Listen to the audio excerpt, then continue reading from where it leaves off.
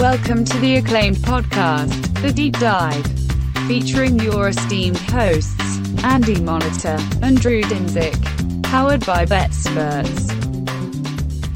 Welcome to The Deep Dive.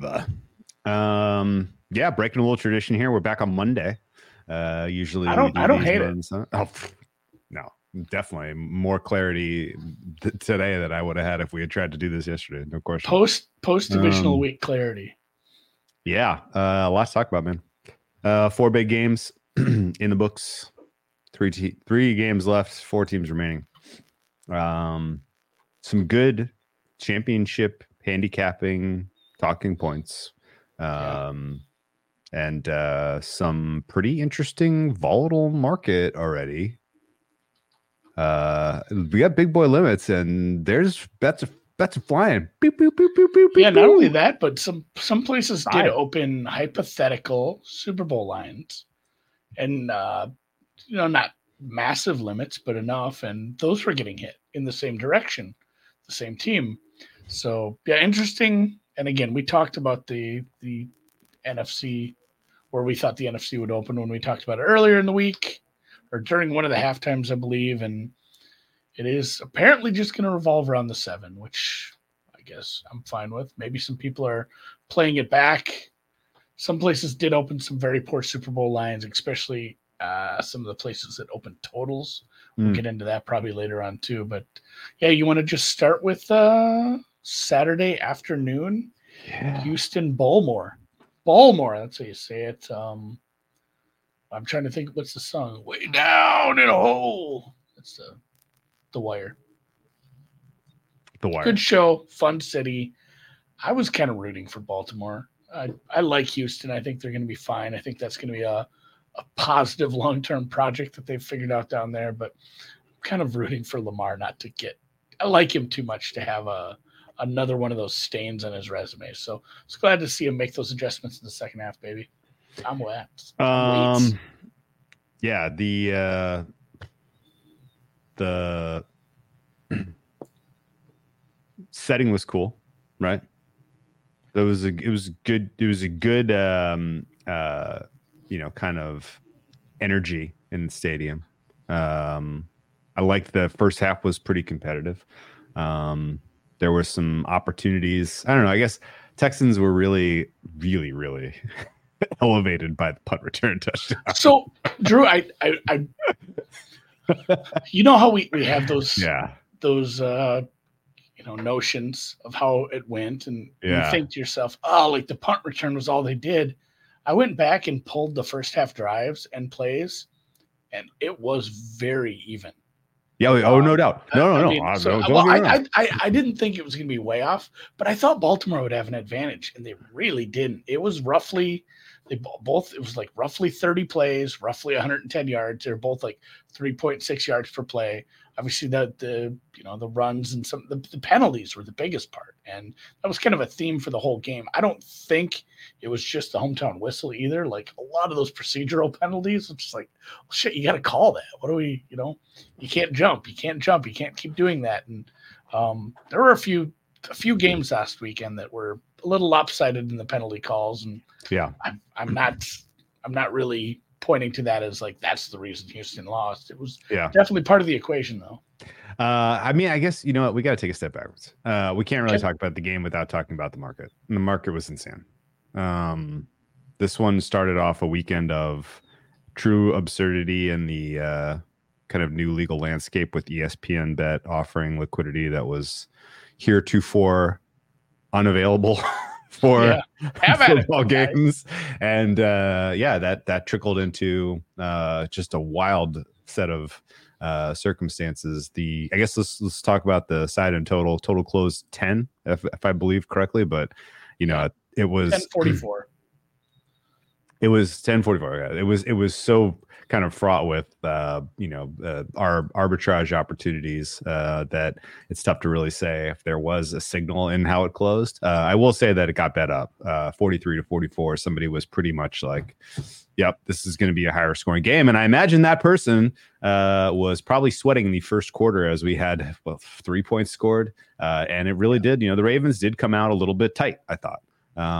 They had some decent opening drive with the 9-play 44-yard field goal, and then a little bit of a stumble in their second opportunity. Finally scored a touchdown in their third chance before the Texans got the punt return touchdown to level it at 10. And couple weird outcomes in the first half of this one. The Texans at one point attempted a 50-yard field goal with a kicker who I didn't think was very capable of making it, and they did make it before later on attempting a 47-yard field goal that was no good wide right. They could have taken a lead into the half, not that would have necessarily changed much about the outcome of the game, but at 10-10 at halftime, that felt like the correct score approximately. If anything, it felt like the Texans maybe got a little bit of luck with the special teams TD, but the offense looked like they were kind of, they were in the game. They were performing fine. They were wasting downs like always. There was a lot of Bobby Slowick pulling my hair in the first half of like, what are you doing, man? Like, we haven't learned yet. We're still not really feeling comfortable and just letting CJ Stroud rip it. But it was good performance by the Ravens defense. Certainly, their pass rush in particular looked pretty fierce. And the coverage was very solid, even in the absence of Marlon Humphrey. The linebackers played out as usual, per the usual. And so, it was tough for both offenses. I think they started 4 of the 6 actual first half drives with a Singletary run. Mm-hmm. It was a bit maddening after we thought he'd turned a page, I guess, and there were still the good plays. There was still the good stuff from Stroud. My notes, again, I'm with you there. It was pretty even. That Hamilton probably should have picked off Stroud. Yeah. He had that in his hands early on. The other one, too. And eventually, Lamar would pay that back. There was a clear drop in the end zone as well, which obviously turned out to be a little more massive because I believe the drop by Hamilton was on. They didn't end up getting anything on that drive. That would have been one of the missed field goal drives anyway. Yeah. So it was a little strange with the play calling was, but a lot of people did point to the second half adjustments by the better, more accomplished, more experienced coaching staff.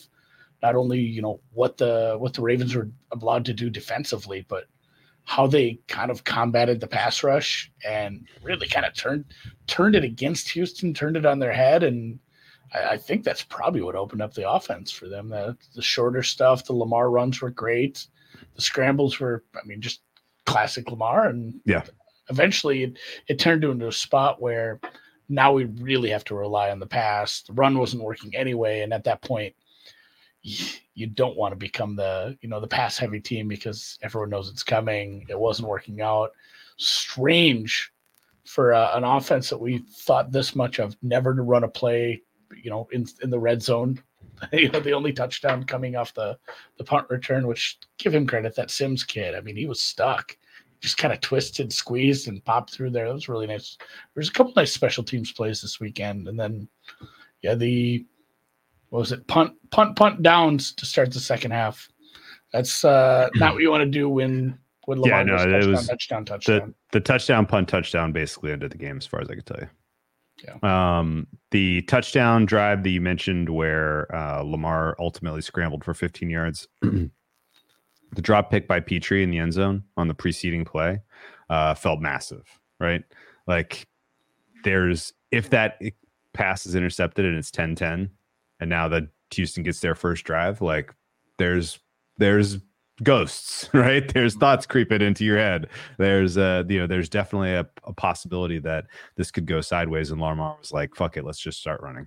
And that kicked off what was a phenomenal second half performance from him on the ground. And the Ravens defense needed one key stop. They got it on what was it? First and this play made me want to scream.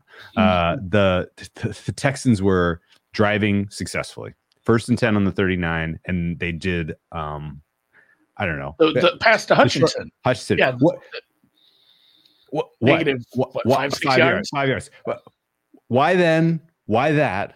Why was that even remotely in the playbook? All of it was like confounding. And then you put yourself in 2nd and 15 against a good defense and you're fucked. Incomplete to Collins, short right for 1 yard. Like they literally put Stroud on ice, I thought, on that series. And it was 4th and 14 at the 43. Now you've lost a little bit of confidence in your kicker. You don't try the super long field goal, so you punt it.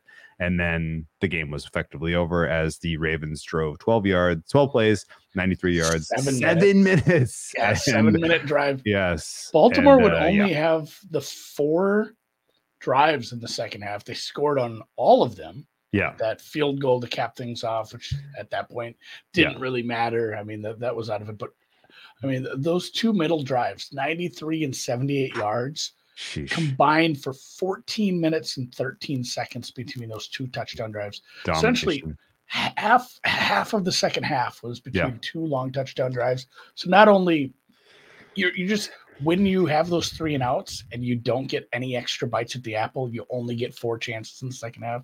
And it was just obviously a recipe for disaster. And there were 2 massive plays on that drive, the 93-yard one. The first was, of course, 4th and 1 from the Houston 49. What a play call too.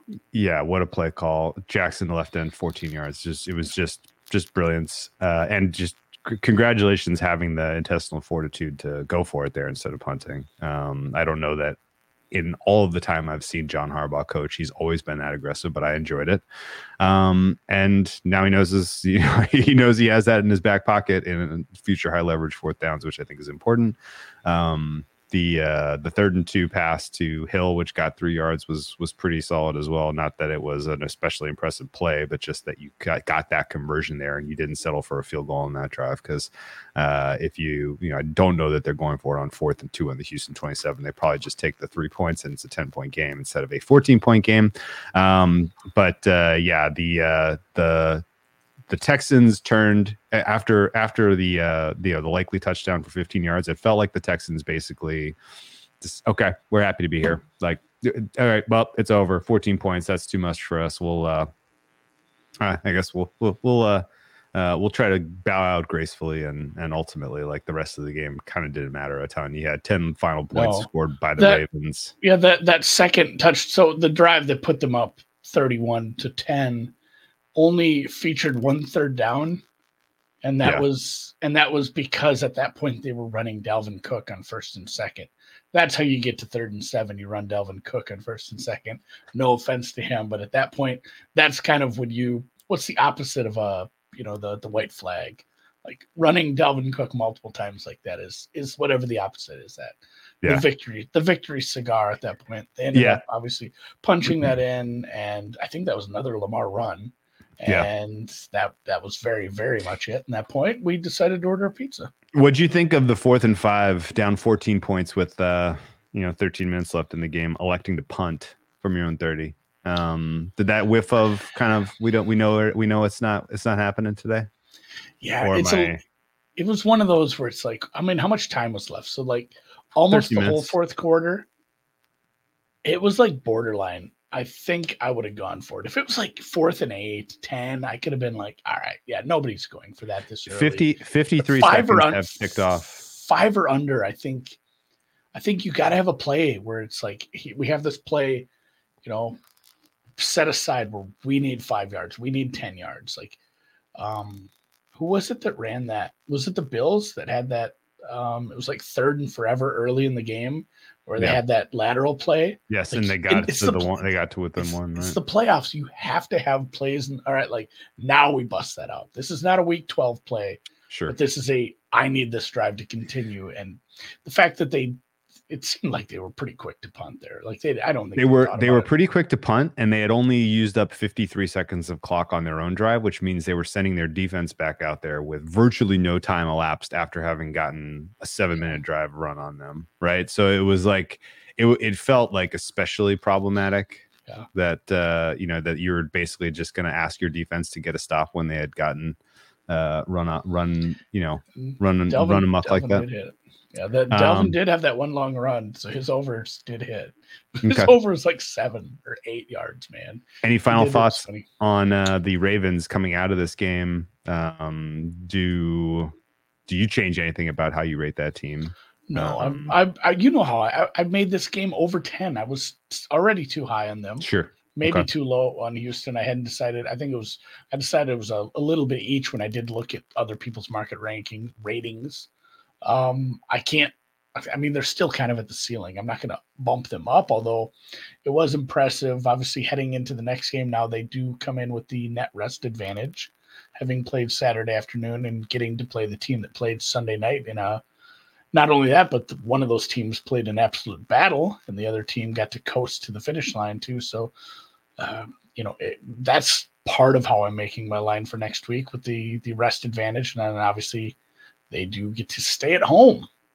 Kansas City will once again travel, so they're in a nice spot here, but it's still Kansas City. That should be a good game. I think we get just another good game out of the Chiefs as far as a neutral, uninvolved participant watcher.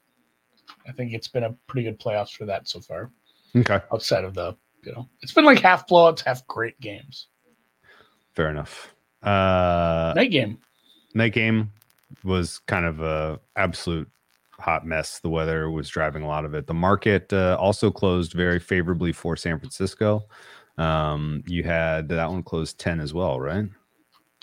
Yeah, that one, it was kind of like a late push there for the favorite. 10.5 for San Francisco. So you could have had a middle shot on Green Bay 10. It closed 50.5. This was expected to be the highest scoring game of the week. It was not.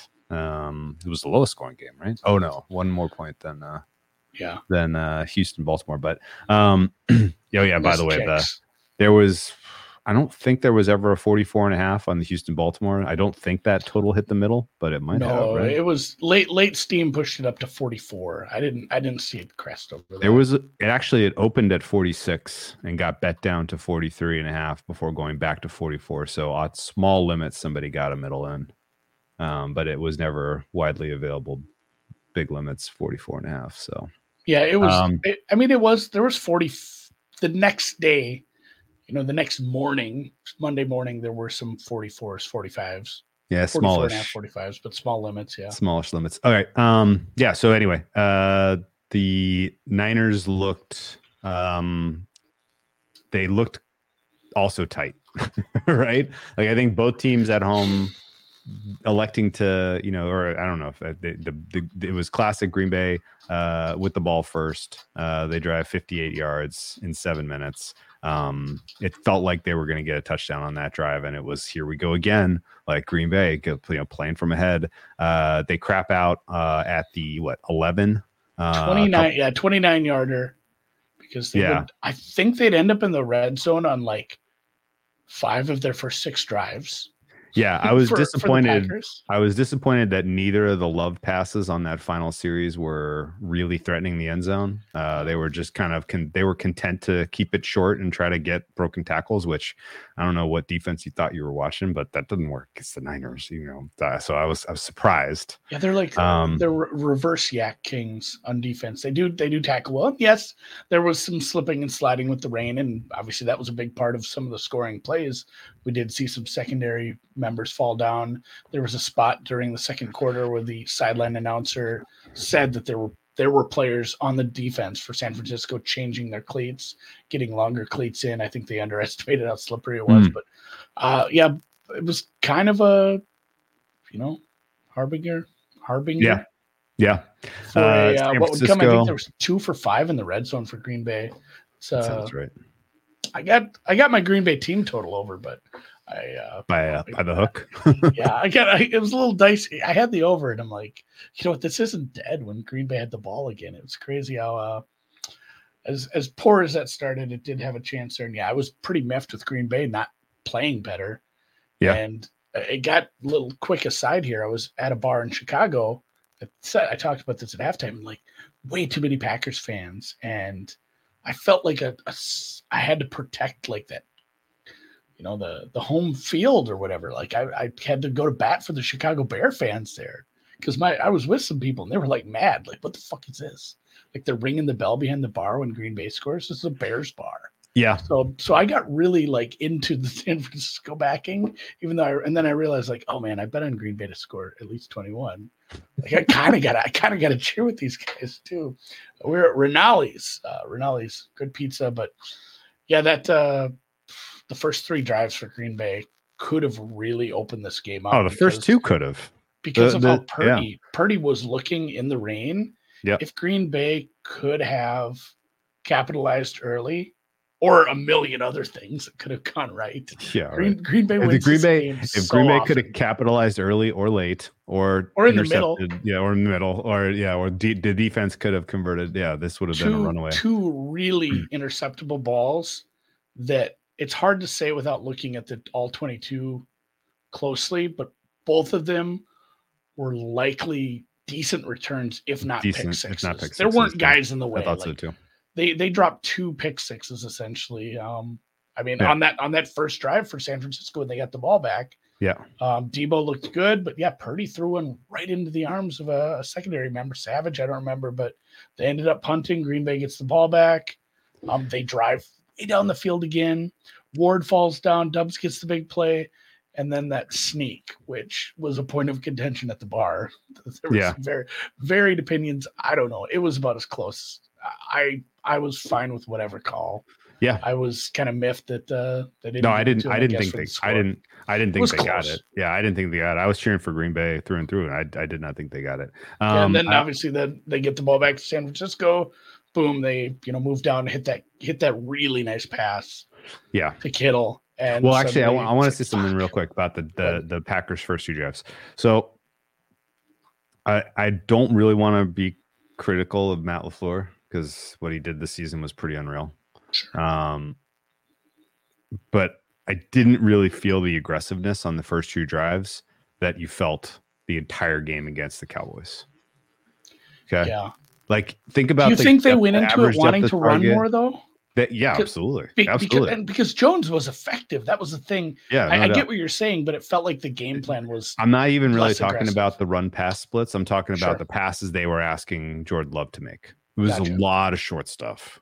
And like really where I think of Jordan Love really thriving, because he only had one like real in the first quarter in those 2 drives where they held the ball for almost the entire quarter and managed over 150 yards, 120 yards of offense.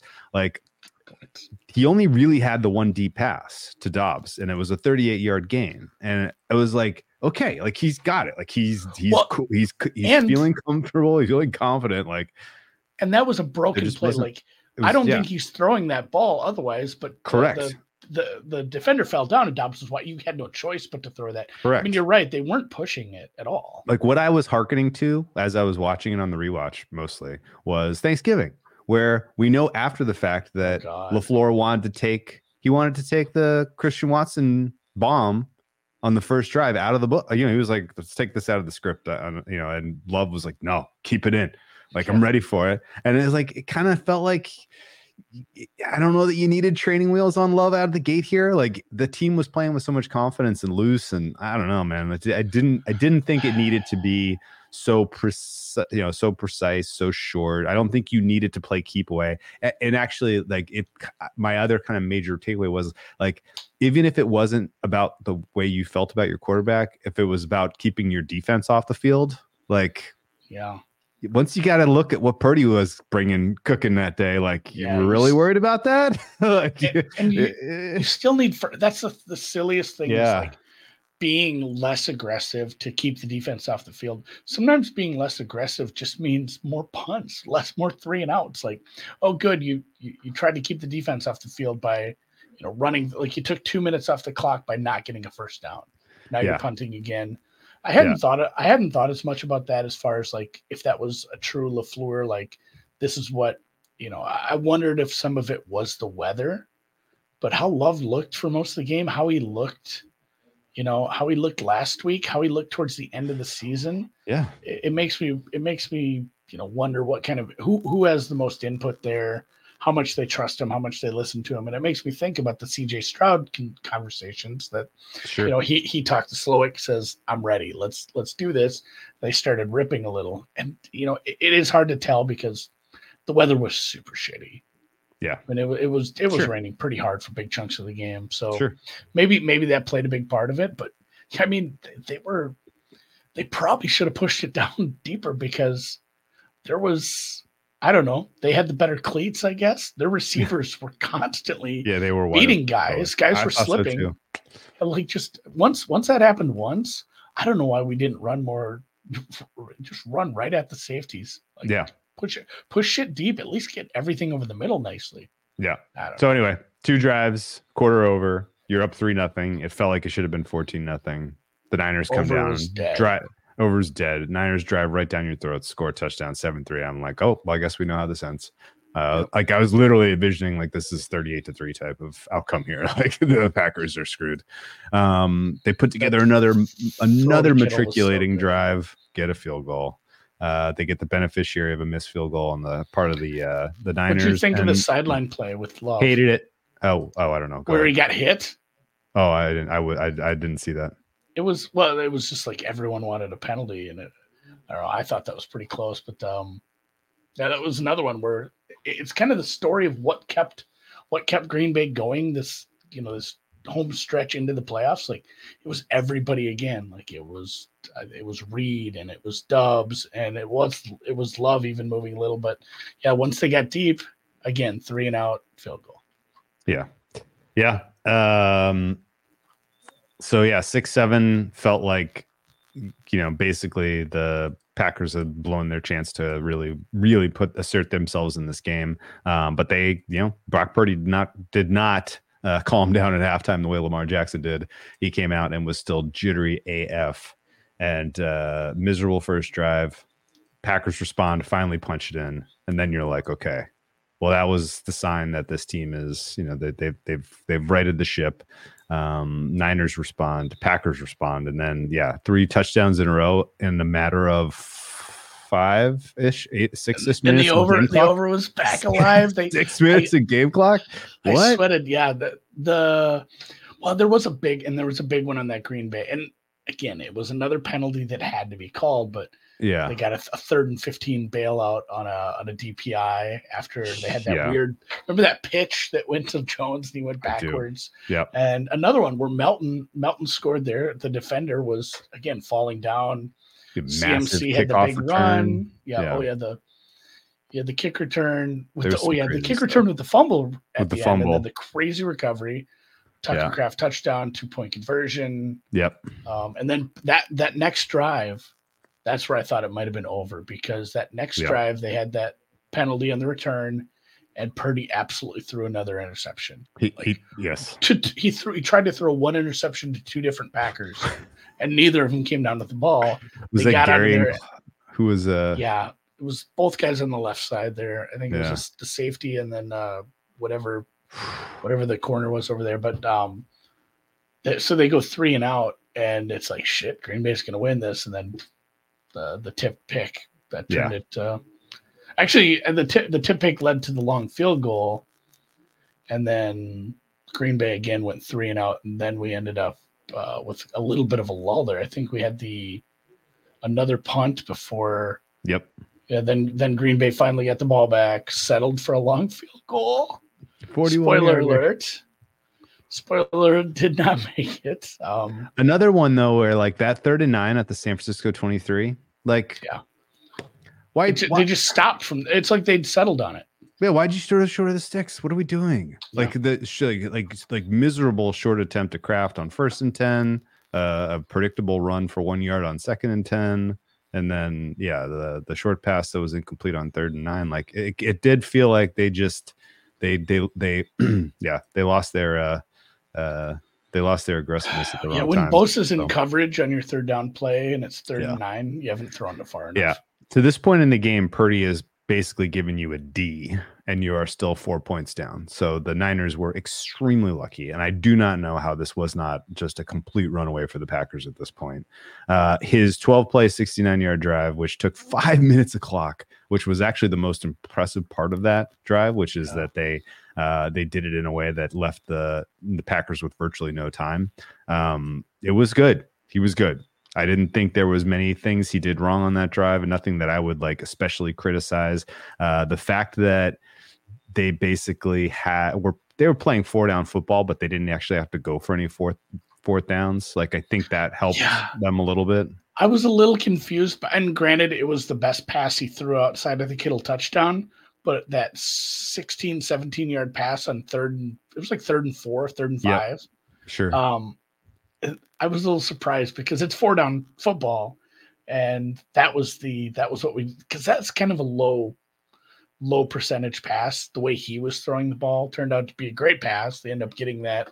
I think they'd only face one more 3rd down the rest of the drive, and that was 3rd and 1 from like the 6. So yeah, we know how that goes. Christian McCaffrey was great on that drive. Purdy was pretty good. They didn't ask a lot out of him. I think the 17-yarder was by far the longest play on that drive. Like you said, it was 5 minutes long, and then Green Bay had a chance. Again, the over was back alive. The tie puts it at 48. A field goal in overtime gets you there. A touchdown just straight up gives you the over. What did you think was going to happen? I really thought they'd end up with at least a field goal attempt. Yeah, I was kind of thinking it was going to be a missed field goal. Yeah, I figured I'm losing this over. At least I got one of my bets. I was like anything I'm but having fun because I think I had 9 or 10. I had a bad number on Green Bay, so I needed them not to lose by 10. Yeah, when he did catch the ball, I'm like, oh shit, are we going to get the over anyway? But both times he had both interceptions, and his returns are like if Tyreek Hill was really slow. He's just all over the place, but never getting anywhere. It's like, buddy, and especially at that point, it's like, you need to go down before you do something fucking stupid here. Like, just get down at this point. I completely agree. I thought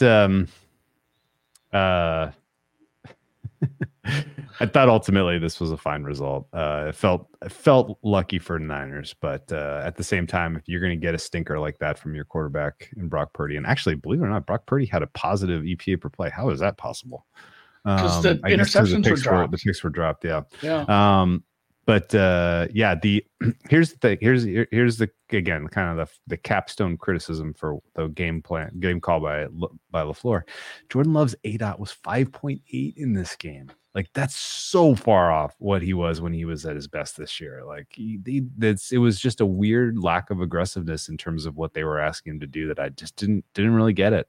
And ultimately, if you were convinced that your defense was going to let you down, they did. But so you needed some other different answer because nobody's playing for the cover; you're playing for the win. So, the overtime banner. I'm going to take the overtime banner and I'm going to put the thumbs up banner up. I always ask at the end of the show, and that's probably bad YouTube. Like, I'm just not good at YouTube. Like, you should ask at the beginning or in the middle. Hey, we've been through 2 games. If you're having fun, if you're enjoying us, if you even just hate our faces, I don't care. Give us a thumbs up. It'd be awful nice to you. Your thoughts on the Niners going forward? Like, are you making an adjustment? Or are you giving them the pass because it was a rainy game? Weather doesn't look as bad. We got to save that for the end. We can't give away the goods in the middle of the show. All right, let's get to the Sunday games then. Yeah, no. I guess there was no Niners injuries of consequence except for Debo. Debo is pretty much the only one. Like, Greenlaw came in, obviously questionable, but he was very much ready to go. Debo, I don't think he plays. They're calling it 50-50, but he's had this injury on the same shoulder, and he missed like 2 games. So I don't think he plays. They'll call it 50-50. I'd say maybe it's 25-75. Really, we didn't touch on injuries for Baltimore either, but that's honestly because there weren't any. Like, Humphrey missed another game. We need to see if he practices tomorrow. He hasn't practiced since he got knocked out of that the Miami game on the 31st. He has not practiced since. He has not obviously played since either. If he gets any sort of practice time this week, that's a big eyebrows. Yeah, Gus Edwards did get banged up. I thought I thought he ended up okay, and they just ended up holding him out because of the game state. I will check into that. Thanks for that, Pete Gamer. The other one is Mark Andrews, which the timeline that said, hey, we're not bringing Andrews back because we're sticking to our timeline, even though it seemed like he was ready to go by watching practice clips and whatnot. So the timeline was always bring him back for the AFC title game. So I'm not saying it's 100%, but everybody's saying it, and everything's pointing to Mark Andrews being back. There aren't a whole lot of guys probably on the Ravens outside of Lamar that move the number. He's probably one that does change the tenor of this offense. He matters. If he looks real good in practice and he's back, that's obviously a huge boon to them. And we're on to the Tampa game. Yeah. By the way, to put a capstone, that was the shortest ADOT for Jordan Love all season. I was wondering if you were looking that up. I saw you. Because I kind of felt like it was. And I know. honestly, I was like, shit, I don't know. Guess what? Guess what the through line was with a lot of the shorter ADOT games? Packers lost. They lost the Giants game, the Tampa game, the Denver game. Like, honestly, like that's not like I don't think you want to run your offense through Jordan Love being efficient on the short stuff. I just don't think that's where he's good. Anyway. Two teams that lost to Kirk Cousins during the Jordan Love's ADOT against the Cowboys, 11.1. Yeah. That's more like it. Anyway, so Sunday. This was my biggest position of the week by margin. In fact, it was the only full stake I did in the entire second round of the playoffs. I needed some linos, big time. I had 6, and it felt very much like this was going to land 6, and kind of feel a little lucky that didn't know. But at the same time, like the right team won. I don't think that there's really any argument against the fact that whenever the Linos needed points, they went out and they got the points. The fundamental handicap was they could handle the blitz well, no problem. The fundamental handicap is their skill position players are going to they're going to be able to beat the Bucs one-on-one, and I thought they did. The Linos made some mistakes. How little they ran? Yes, I was. That was kind of yes and no. Yes and no. Like they've tailored their game plan well for their opponents, and what do you want to do against the Bucs is exactly what they did for the most part. Although at the same time, like when you got that lead, wouldn't have minded more Gibbs. I know. Like there was one drive where they went like four out of the 5 plays were Gibbs. I think one might have been a catch, but like I was still surprised. I'm like, they're still throwing an awful lot. Yes. Yes. And I mean, it wasn't like pushing deep, but I mean, it's a team that had been kind of relying on these running backs a little bit. Their split was a little funny. My notes for this one, and we'll kind of get into the game a little deeper, but the big things, the big sacks by Baker. One was on 3rd down that was massive. That ended a drive. A couple on like 2nd and early down sacks are actually worse because they put you in such a bad spot for you essentially have two more downs that might almost be wasted at that point trying to get all those yards back. The 2 turnovers, both were Baker interceptions. That was huge. The Bucs were 3 for 3 in the red zone. When they didn't turn the ball over and they didn't take a big sack, they did score touchdowns. They actually had like 6.8 yards per play. Yeah. Few more penalties, but I mean, the biggest thing was just like the Lions were able to mix it up on offense. The Lions handled the pass rush fine, and the Lions pass rush got home for the most part. Or at least caused Baker some harassment. And we had the turnovers, we had the sacks, and that was probably the biggest difference here. Yeah, no, without question. The Goff did throw an interception in the end zone, essentially, too. Yeah. He had the one bad one. Dean just drops it somehow. Dean dropped it, right. And actually, that was kind of the game, right? Like the Lions were a little tight coming out of the gate. It took me watching at home 2 drives to be screaming, why is Montgomery even out there? Like Gibbs has so much more juice right now. Yeah. Get Montgomery the hell out of there. But they still gave them about an even split. Goff should have been picked by Dean. Pass was way bad. That was that was hands. I watched this Hutchinson sack a couple times. Yeah. There was a big miscommunication. I don't know if he thought there was a back that was picking up or I don't know, but the tackle goes to the inside for some reason and he had nobody touched. And Baker taking sacks from that side has been something. I don't know what's going on, but that blitz from the secondary, it's like he never saw that guy coming. Yeah. Hutchinson just ate him up too. It was when he got sacked, it wasn't like, oh, he's scrambling around and they finally get him. Yeah. All of his sacks were just like, oh, there's a free rusher and he can't see people who are moving. I don't know what's going on. It was like he was having a nearsighted problem, right? Or far, like it's like he was like he couldn't judge how close the guys who were coming. Like he saw him and he was like he's like, I've been sacked. I've got one eye closed. I've been sacked, but he's still holding onto the ball and he can easily throw it away. Yeah, no, like a modicum more pocket awareness, a modicum more quicker to just chuck those instead of taking the massive bad plays. And this is probably a little bit different game.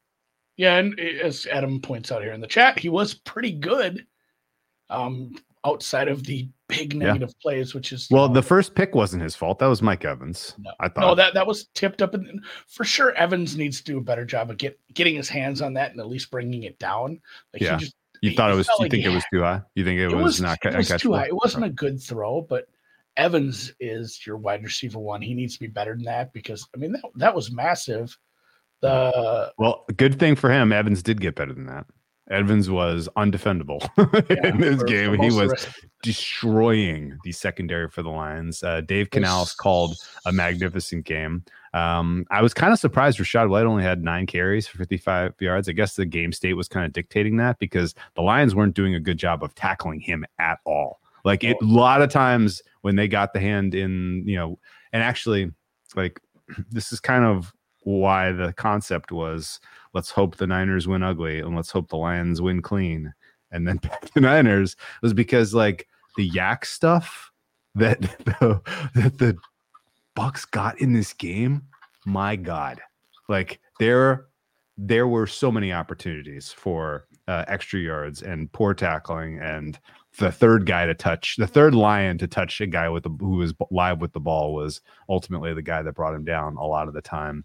Wide receiver one, Mike Evans had no issues destroying the secondary. So, I think 2 straight sideline plays of like 25, 30 yards each to get to like the 30 and then to the 1. Yeah. And he beat the pants off somebody. And they're really good throws by Baker. Yeah. I want to note this, and we'll send a specific clip of the 4th and 14 conversion to Sean McVay. It is possible to convert a 4th and 14 against the Lions team. That was all Baker, and obviously his receivers did work to find a spot there, but that was the one Baker rolled out to his right and found a guy down the field. Yeah, I mean Evans. He was finding. There was one drive where it was like, I think he had 7 completions, like 3 to Godwin, 3 to Evans, 1 to Moore. Yeah. And I mean, every one of them was a good throw by Baker. He looked very good at times, especially in the second half, again, when he wasn't on his back. He took 4 sacks. They all felt massive. Jared Goff took 2 sacks. Jared Goff had a couple of bad passes. The Lions receiving corps had a couple of drops. They targeted Amon-Ra St. Brown 14 times, which I completely agreed with. They targeted Sam Laporta 11 times. That was tremendous. The 4 targets to Jahmyr Gibbs were not enough. The 4 targets to David Montgomery were too many. And they really kind of only lightly pressed the Jameson Williams button, even though you would have thought his speed would have been more of a game breaker. Ultimately, he had one huge catch. Yeah, huge. They had one deep one down the right side. They tried early. Yeah, and he didn't get a separation. It was just an overthrow. Yeah, he wasn't super clean either, but it was a bit of an overthrow. He didn't. Yeah, he had like 30 yards. Yeah. I would have thought, like you said, I would have thought we'd seen a little more of that. But it was another one where we saw a couple drives where Laporta was big. Laporta looks. Yep. I went back and looked at his snap and routes run charts for like the rest of the year. Like what he did yesterday was a normal workload. Like what he did 2 weeks ago was like 60% of a workload. So like the fact that they used him almost as fully 100% kind of speaks to the somehow the fact that knee is pretty much ready to go again. That's huge for them. He's such a big part of the offense. If him and Gibbs and the rest of the guys play well, this is a team that can score on anybody, and I'm kind of excited for that matchup. The second half of this game was super duper fun. The play There's 5 touchdowns and 6 drives. The play of the game in hindsight was it is tied 10-10. Over bettors are just sick to their stomachs. 3 minutes remaining in the third quarter. And Man Campbell on 4th and goal elected to call C. Reynolds. Is that Craig Reynolds? The other Reynolds, the fullback. Craig Reynolds, the fullback. He called Reynolds' number on 4th and 1 for the 1-yard touchdown. Now it was like a no doubter. He was in hard. The blocking was perfect. At this point, Jonah Jackson was out and Frank Ragnow had gotten hurt, but he was back. Am I getting this right? And they still got that amount of perfect blocking in their run game, which was pretty impressive. But the cojones to go for it on 4th and 1, give it to your fullback and call an interior running play when two of your most important blockers are hurt was pretty wild. And it worked out for them because I got a trivia. Where did our friend Craig Reynolds play his college football? Ooh, Texas Tech. No, it's in Pennsylvania. Really? Yes. Is he a Marist Red Fox? Is that in Pennsylvania? I thought that's I don't know. New York. I think Marist might be in New York. Kutztown. He went to Kutztown, Division II program that I learned about 30 seconds ago. Andre Reed went to Kutztown. Marist College is in Dutchess, New York, apparently. There we go. So, yes. Poughkeepsie.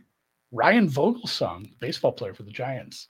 Kutztown. Yeah, I'm like, why don't I remember this guy at all? But Craig had a nice touchdown run there. There was, like you said, the second half total got there on those drives. There was, what was it? Yeah, it said 5 touchdowns on 6 drives back and forth with just the one Tampa Bay punt in there. That mattered a lot. As it turned out, the 2-point conversion was a terrible play. Hated everything about it. Obviously, that was big for some people that were laying the 6. Yep. That mattered. And really, like, again, and because we kind of got breaking news here, I kind of want to touch on this because this was my guy. I was banging the table for Callahan. Sounds like the Titans are hiring him. Oh, how about that? I like that. An offensive guy in Tennessee. They just need a quarterback and some defensive players and maybe some offensive linemen. Another young running back, maybe a tight end, and they're there. I mean, I like this better than the other one that was floated around today. Oh. Yeah. It is cuts with a C or a K, which makes it cooler. Everything's cooler when you replace the C with a K, guys. Yeah, Patrick says, I think I'm 0 for forever when 2-point conversions swing a spread. It does feel like they basically, when you need that 2-point conversion, it feels like they're starting from like the 15-yard line. Yeah. It looks like the longest 2 yards of your life. Yeah. I will tell you this. This is where I wanted to end, and I want to hear your opinion on this. Well, I got three final points in this game. Okay. The first is breath of fresh air that Todd Bowles went for 2. Too many. He'd done it earlier in the year. I know, and I'm not saying like we should be surprised by it, but like sometimes guys do it in less, high leverage games, and you get to the more high leverage game, and you just kind of get a little chokier, right? But he went for it anyway. That's a great sign. Credit to the broadcast for explaining why, mostly correctly, that it was a good decision. Laughable that there are people out there like still stuck with their heads stuck in the goddamn mud about this. Like, this is not even that controversial, or like, it doesn't take an advanced degree in math to be able to wrap your head around this. You fucking idiots. Like, stop being obtuse about going for 2. It is so fucking obtuse. It is so obvious. Like, just stop, please. Like, at some point you're going to realize you're wrong and you're just going to stop. And all that said, the goal line fade, get the fuck out of here, guys. What are we doing? Like, you're really gonna you're taking what should be a 50-50 play and you're gonna make it a 25% play. Like, goal line phase can find find them in the trash in the 2-point conversion playbook. My favorite thing is and what Wilbon said today, and everyone should ignore. I don't even feel like I should be giving him my breath here. But when he said, like, what is it? Does analytics just say do this no matter what? Would it say do this if me and you are out there? Like, that was his point. Yeah, like what? So that argument is that we're so early into analytics and so fucking stupid that we aren't even using, like, let's just say, what would the first data points you would use be?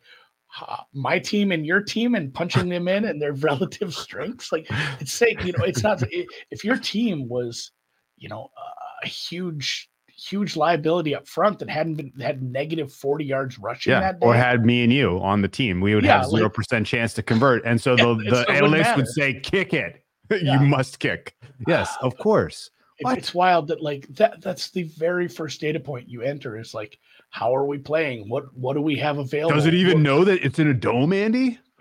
What the weather is? Like, what do we think our percentage is of scoring this 2-point conversion? Obviously, it sucked that they ran that play. It was a terrible play call. Yeah, it was a terrible play call, and that is kind of born, I guess, a lot of these people who are just have their head stuck in the sand on this issue. I don't understand why. I really don't. And yes, I think, the days of everyone just doing it and these people being laughed at out of the room is close. Like, we're very close. So it's kind of worth, it's just, we're close. Anyway. One more thing on Callahan. Yeah, hit it. The Pelissero tweet says, Callahan had a second interview today and Tennessee isn't letting him out of the building. Like, I know they use that's a phrase that's used. It's always sounds so sinister. Like, he had a second interview. He's now held hostage. And they ethered him. He woke up in a room tied up, and they're not letting him go. Other ways to say it. It sounds weird. A ransom note has been delivered to his wife and children. Yeah, it's cutting up magazines with the letters. Final thoughts. Baker. I think Baker. Yeah. I get one now. I'll get because it's not even about the game. I think they keep Baker. I think they like him in there. It sucks because they're going to have to pay him, but there's not a lot of options. If you tag him, it's like 30 million something though. So I think they'll probably want to work out a deal for like some sort of 2-year deal with maybe a 3rd-year option.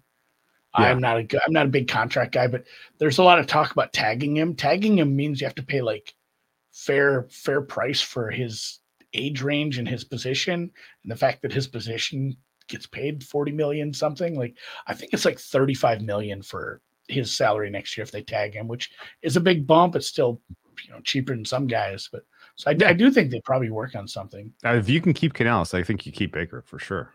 Yeah, absolutely. Those guys made good music together. Okay.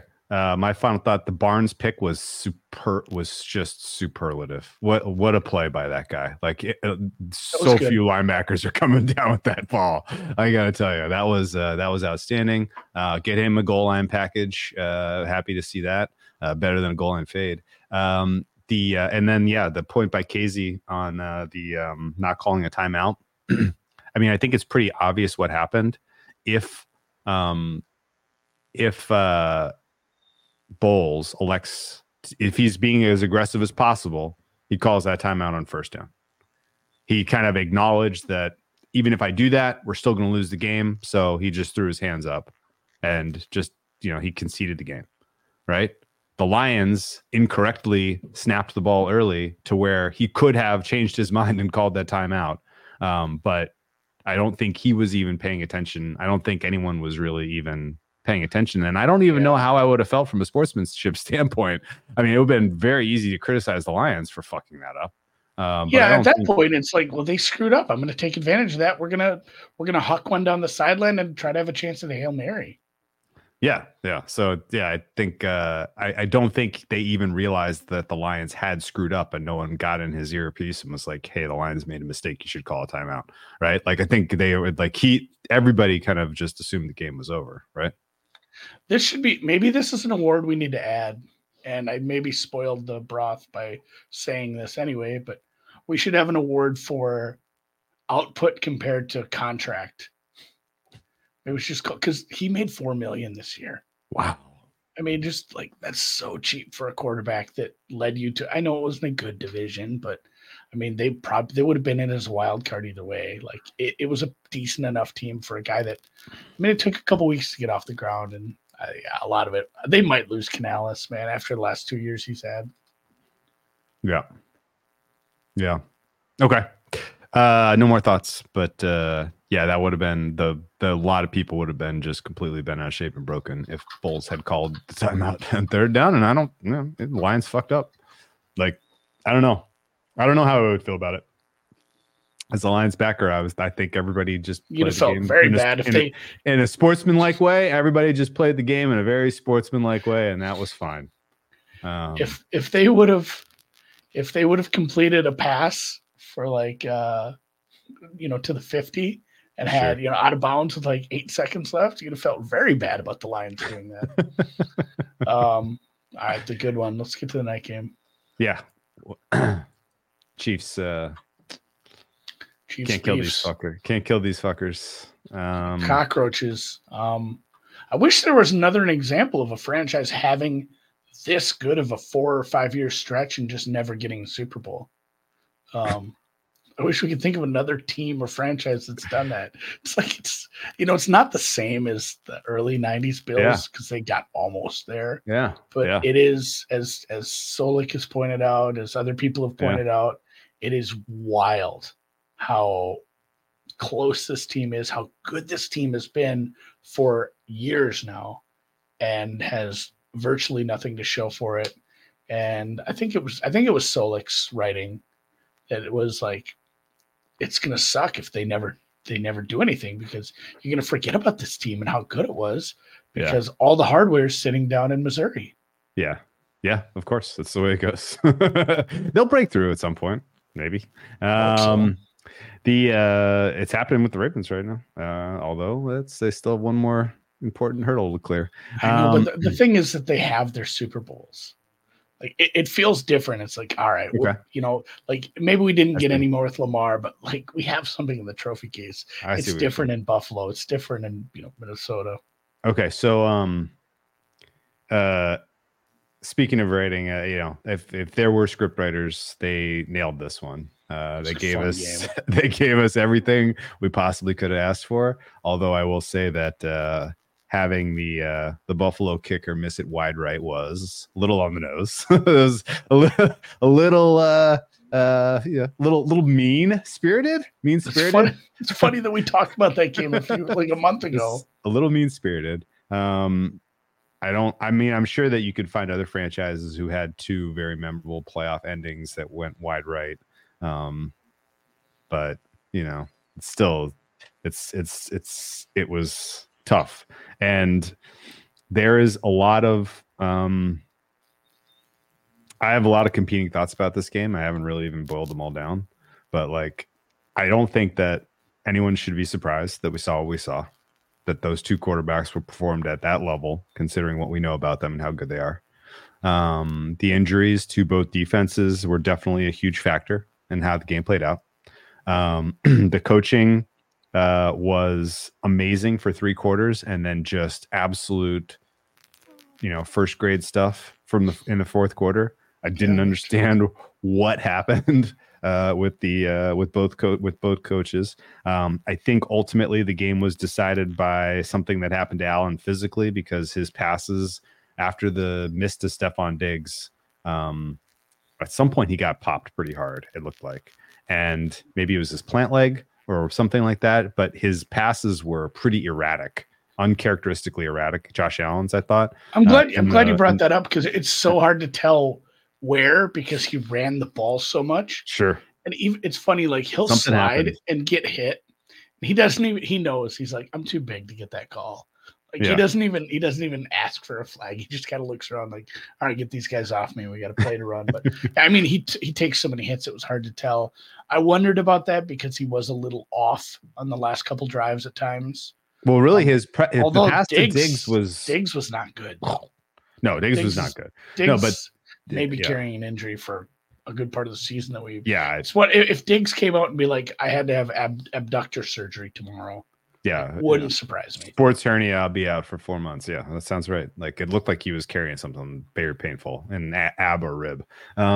The miss to Diggs, which was on Diggs 1,000,000%, was tough, and I was a perfectly thrown ball.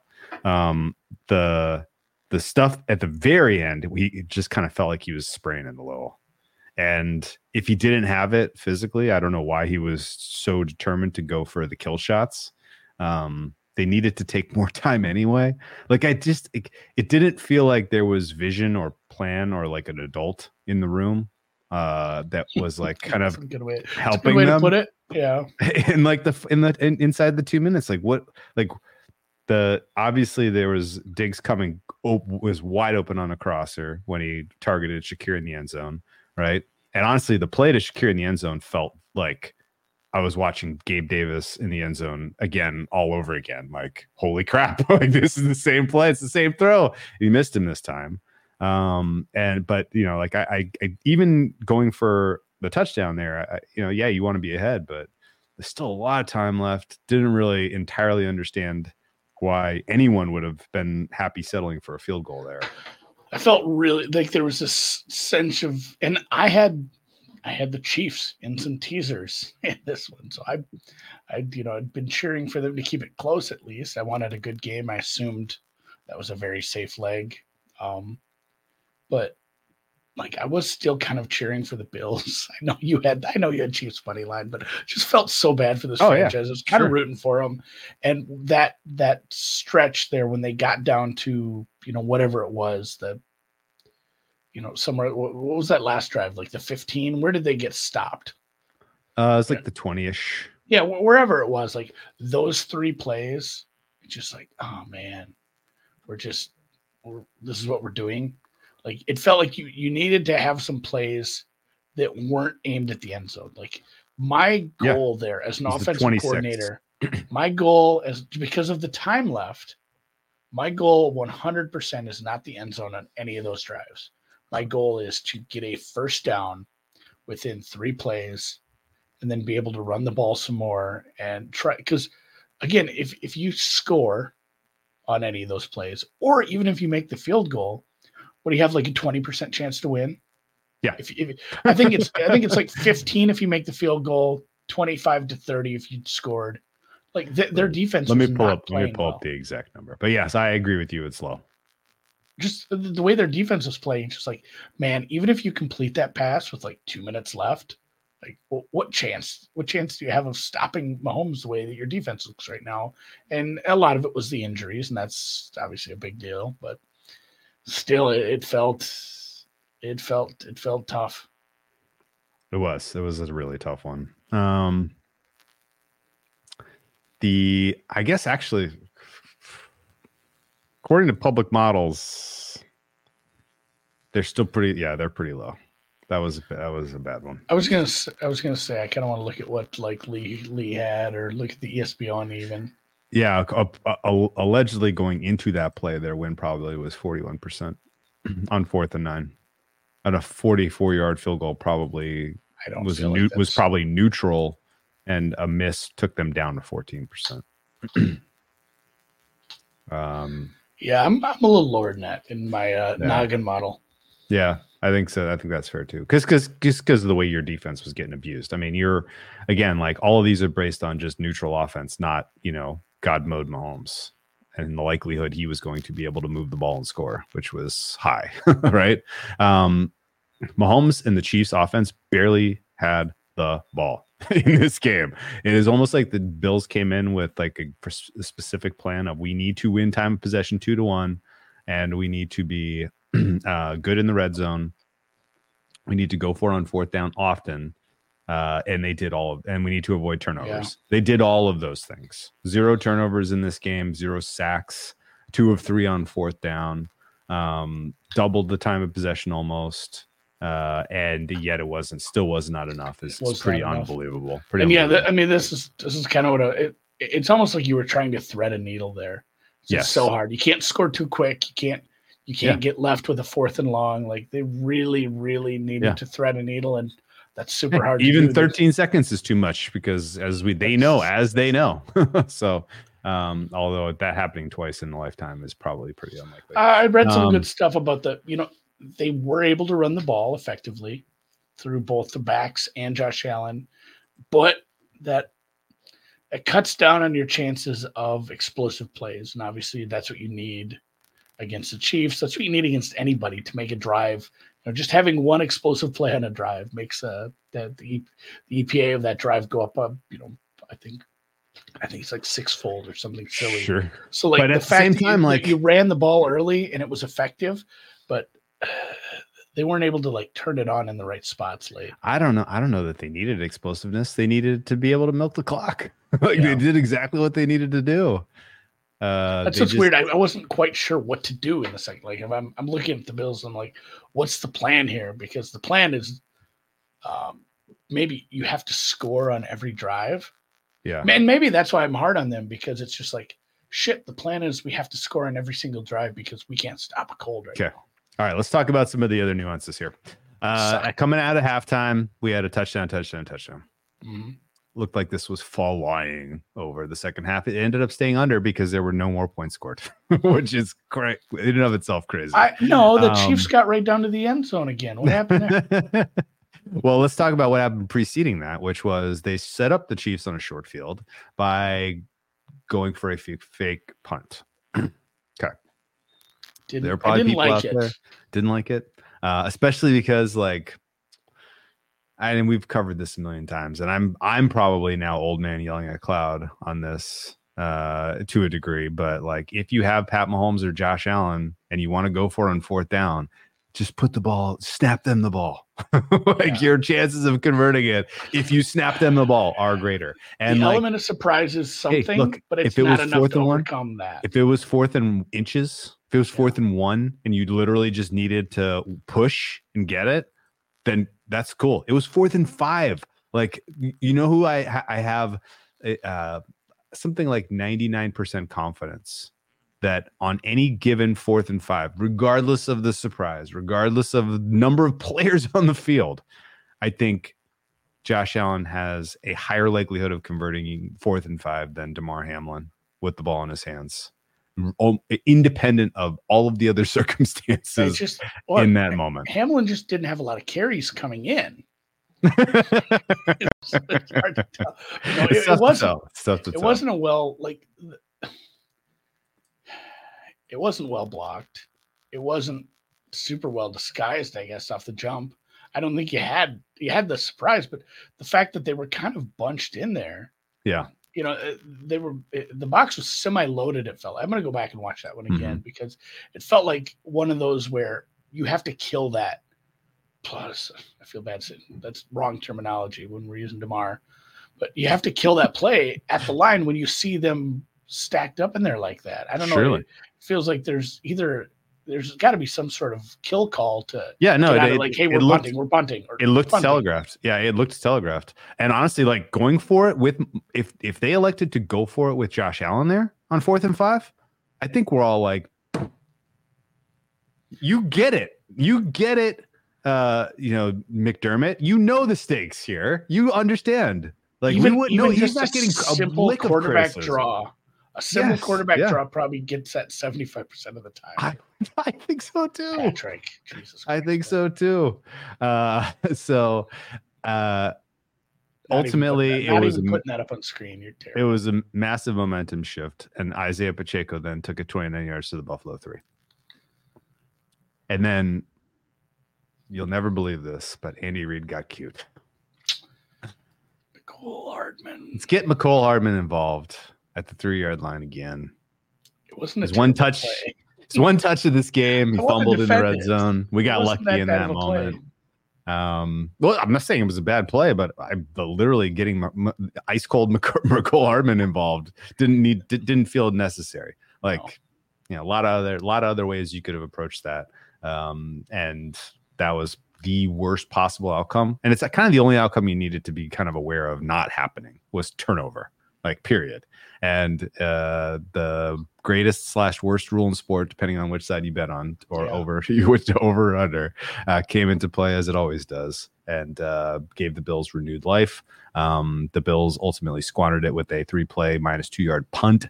At this play, both those drives, the 4-play 7-yard drive and the 3-play -2-yard drive, I was questioning, is Allen okay? Because it did feel like he had lost a little bit of juice somehow, some way.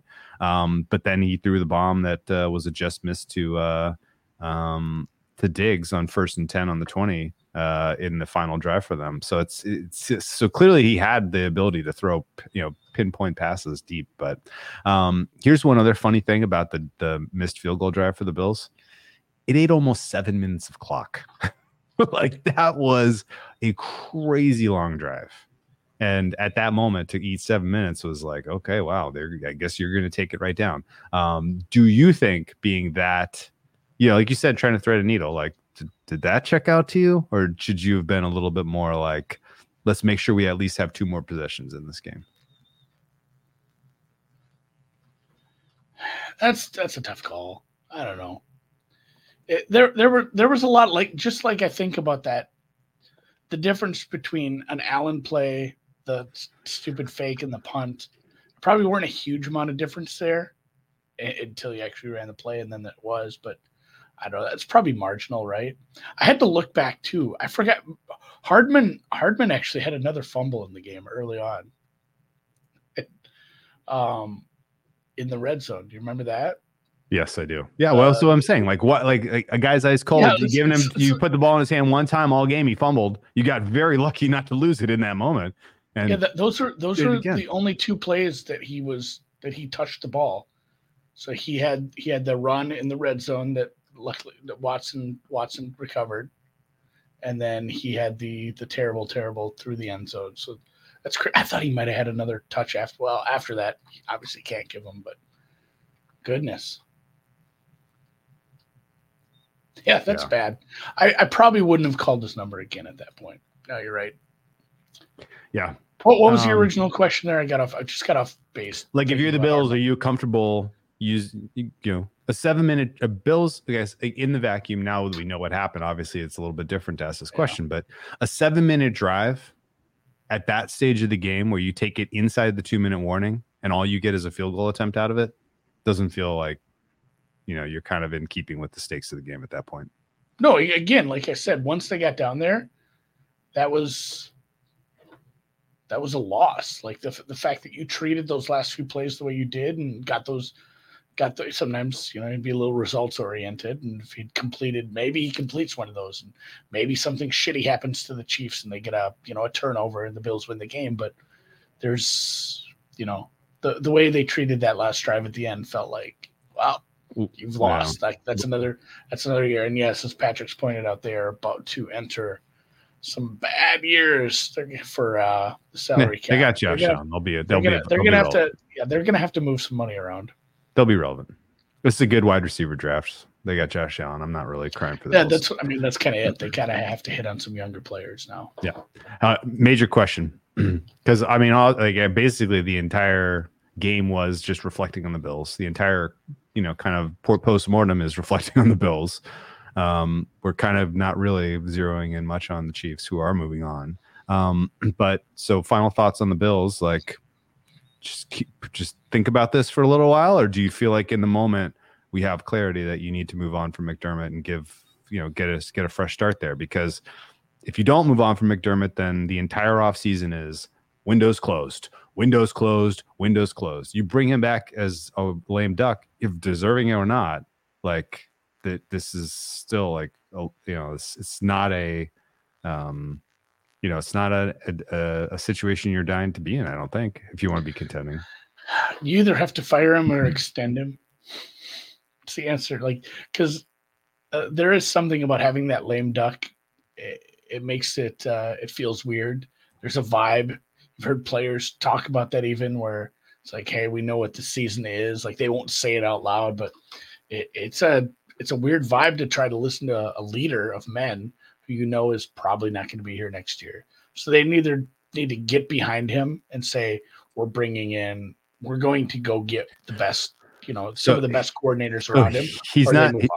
He's not technically a lame duck, but he's a lame duck in spirit, in that how many more one more year in this, they absolutely get rid of him. Right? Yeah, exactly. So he is a lame duck. Yeah, right. Yeah, like it doesn't. I don't know why you want to do that. I don't know why you want to waste another year of Allen's prime. I think you just hit the reset with a new quarterback, get an offensive guy in there, and honestly, like, I think it's a win-win for McDermott to leave and go coach somewhere else. Like, go even a coordinator job.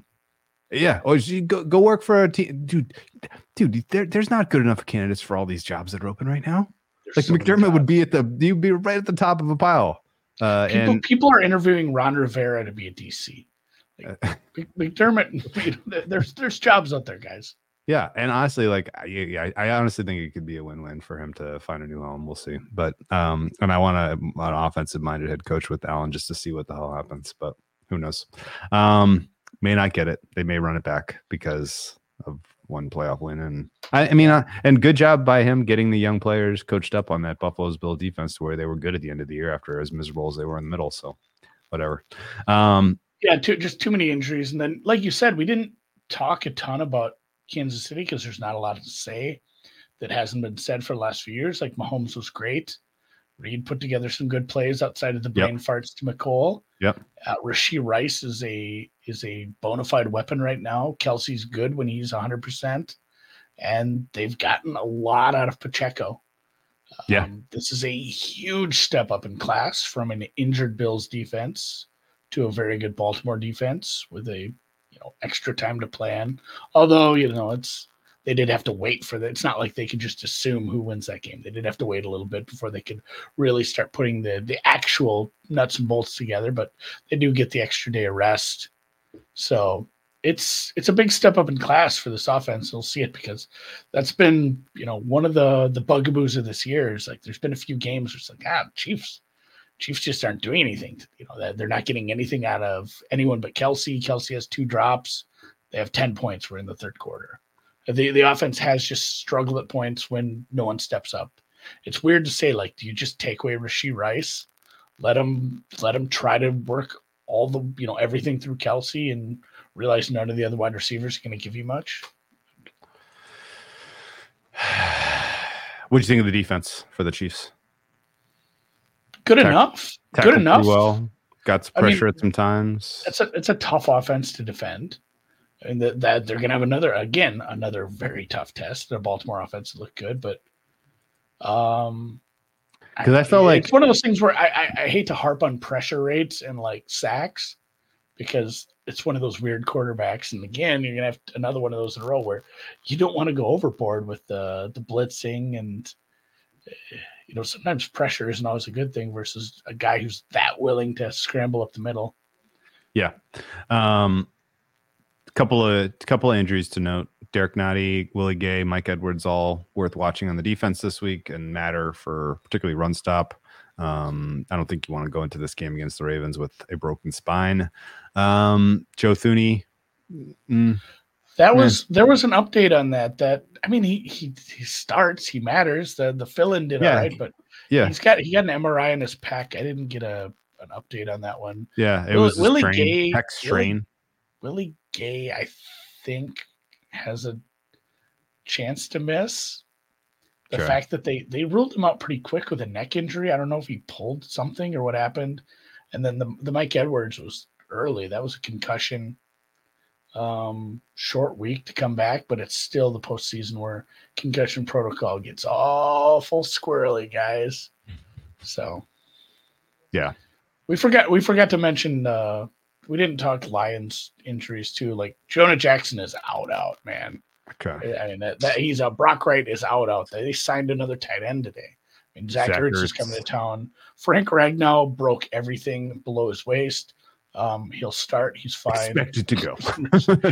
he's tough. He's like, he's going to be out there in 2 leg braces. He's going to look like Forrest Gump at center, but he's apparently just tougher than shit.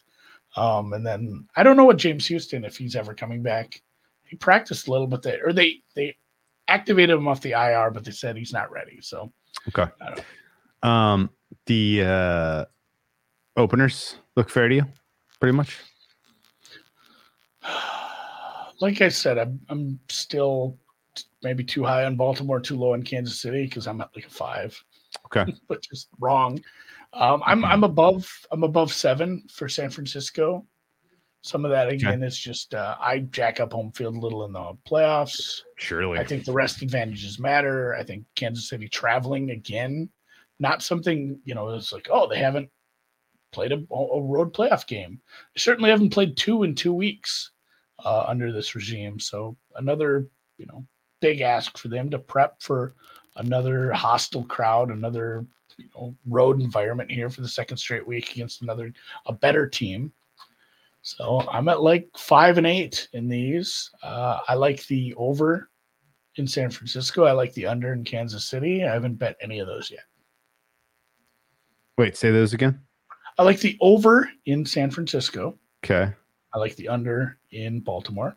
Ooh, we disagree there. Yeah. If I had to pick, like those are where my numbers are leaning. Like I said, I don't have any bets yet. I haven't wagered on any of this. I'd like to hear your case for. Well, let's talk about what we disagree with. Let's hear your case for the over in Kansas City, Baltimore. Yeah. Two overrated defenses,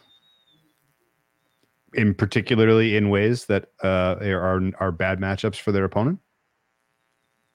What do you think?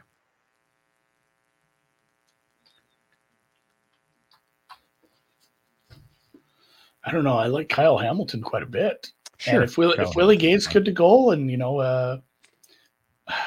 Sneed's a bit polarizing because I think he's very good at times, but he can get blown up a little.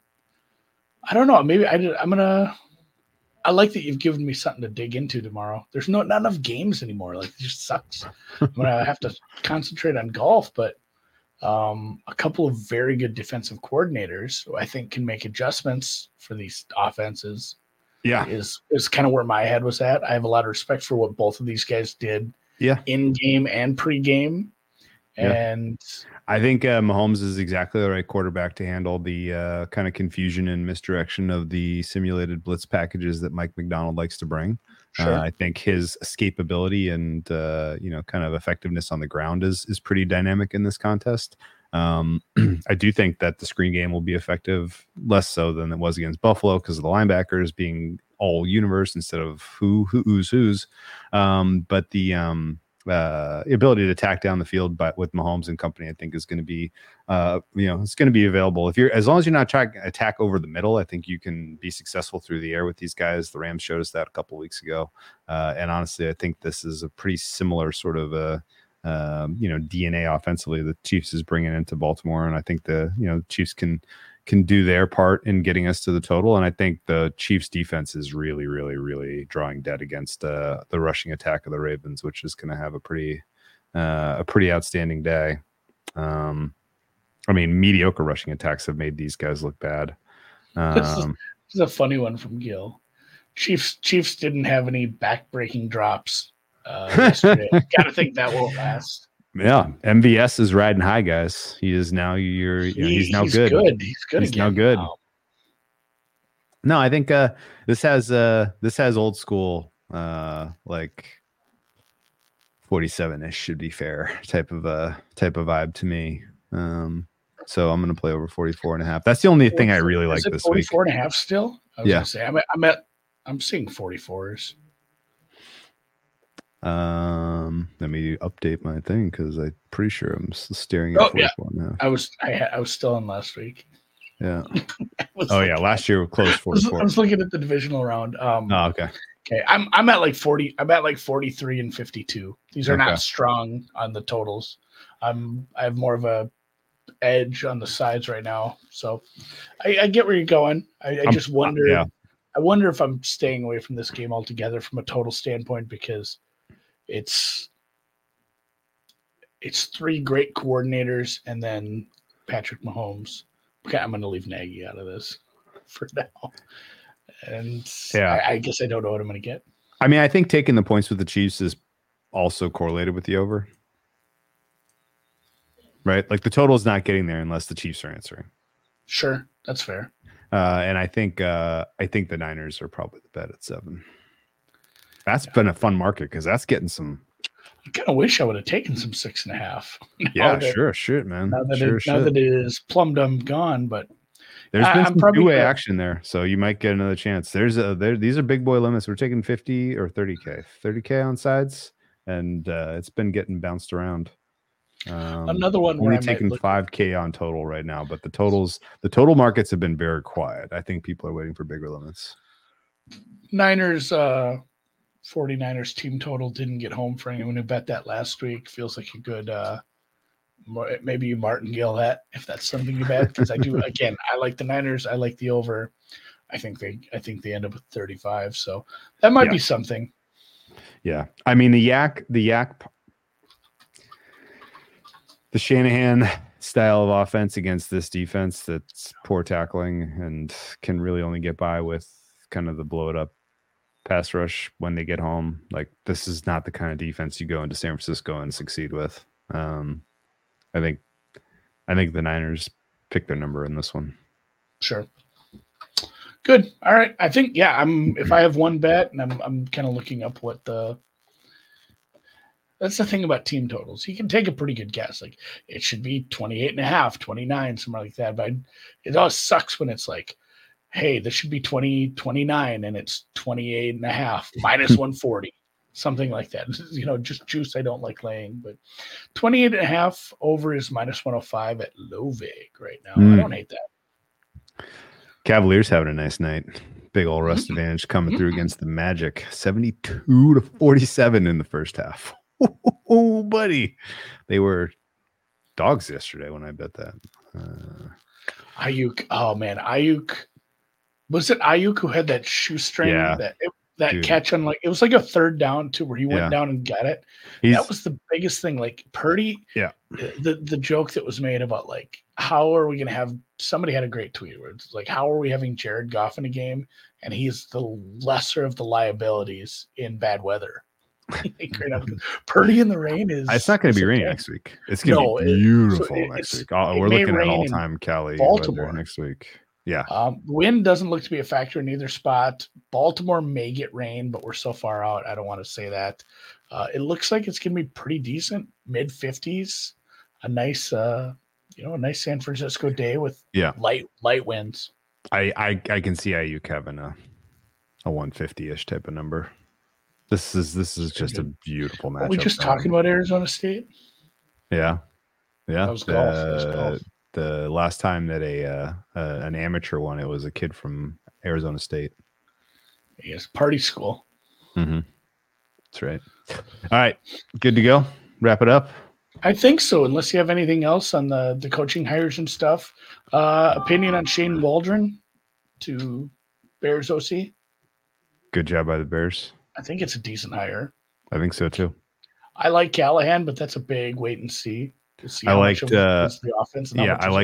I liked the Ryan Nielsen hire by the Jags defensive coordinator. That was a nice get.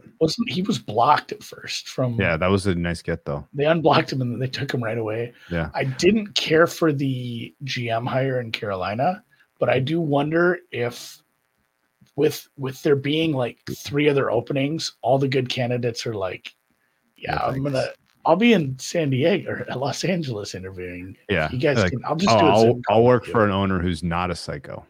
Yeah, so they did end up. Yeah. That's the tough part. They promoted from within, so he was a guy who was involved in the process that put them where they're at. Yeah. So they hired someone. They hired someone in Carolina. They just promoted their assistant GM. Yeah. So he's already working for Tepper, so he doesn't know any other hell. Does the Shane Waldron hire give you any insight as to what Chicago's going to do in terms of Fields or Williams? I don't think it makes a difference. They could have hired Justin Fields' dad. I think they're still going to do the due diligence. They're still going to draft. You think they're still going to draft? Okay. Yeah. I mean, they could have hired his whole family. I still think they're taking a quarterback first. Okay. It's time to step into a new rookie contract. Okay. I think he's very, very gone. Was that the sentiment in Chicago? I think so. I think that anyone I talked to was kind of not only leaning that way as what they think will happen, but that is what they want to happen at this point. Yeah. Okay. All right. So that's why Caleb Williams is minus 900 to go first in the draft. I know. I still want to make some bets on like the other Daniels. As maybe as some of the long shots there, because you never know. It's a long time till the draft. We still have the this guy did crazy stuff at the combine. I love those. And then last little nugget that I just read, and I don't even know if it's bullshit, is turns out like rookie of the year. Arthur Blank is the only person in the building who wants to hire Belichick, apparently. Oh. Like he is absolutely willing to make it happen. It sounds like do whatever to make it happen. And the front office disagrees with him on the move. So I'm curious to see how that'll go. Ooh. Well, that's scandalous. I like that. Well, yeah, no, that, but they've interviewed McDonald. Callahan isn't happening, obviously, but they interviewed Wilkes, Navarro, Belichick, Harbaugh, Brian Johnson. That one's probably not happening. Joe Brady, they requested an interview. They interviewed Slowick. So, it's not like they don't have their fingers in other pies. Does Ben Johnson have a home, or is he really not going to get picked up? I think he might just be your Washington, Carolina or Washington. Carolina. Yeah. Oh, I'd heard kind of things were moving at a healthy clip in DC. It's tough because you can't actually interview guys who are with a team until a certain point. You can only do Zoom interviews until a certain point, and then they're still in. So like it feels like Washington, well, maybe Seattle. Washington, Seattle, Carolina, those three. Okay. In that order. Like if he's in the nation's capital, that makes the most sense, I think. I dig it. Okay, cool. Yeah, so now they can finally interview guys now because we've gotten past the second set of playoff games, but he's also still, working on a playoff plan. Okay. Lipscomb says tons of smoke, and he's a DC guy. Okay. I think very cool. Maryland, though. All right. It's called night. You guys have been cool. You guys have been awesome. I've enjoyed everything about it. I had some fun. I had some laughs. We got some wagers to look at this weekend. It's going to be a lot of prop bets again. Next week, we'll do some. Is it awards? Awards season. Awards and maybe talk about the teams that aren't in the Super Bowl. Yeah, not the real awards, the deep dive awards. So yeah, Wednesday will probably be kind of short. We'll just go through these two games. Anything we learned over the last couple of days. I'm excited to debate. I'm decided to debate least valuable player. Oh, you got to get me the list. We're going to talk off air. All right. Hey, we'll see you guys. Enjoyed it. Hit the thumbs up. Have a good week. Peace out.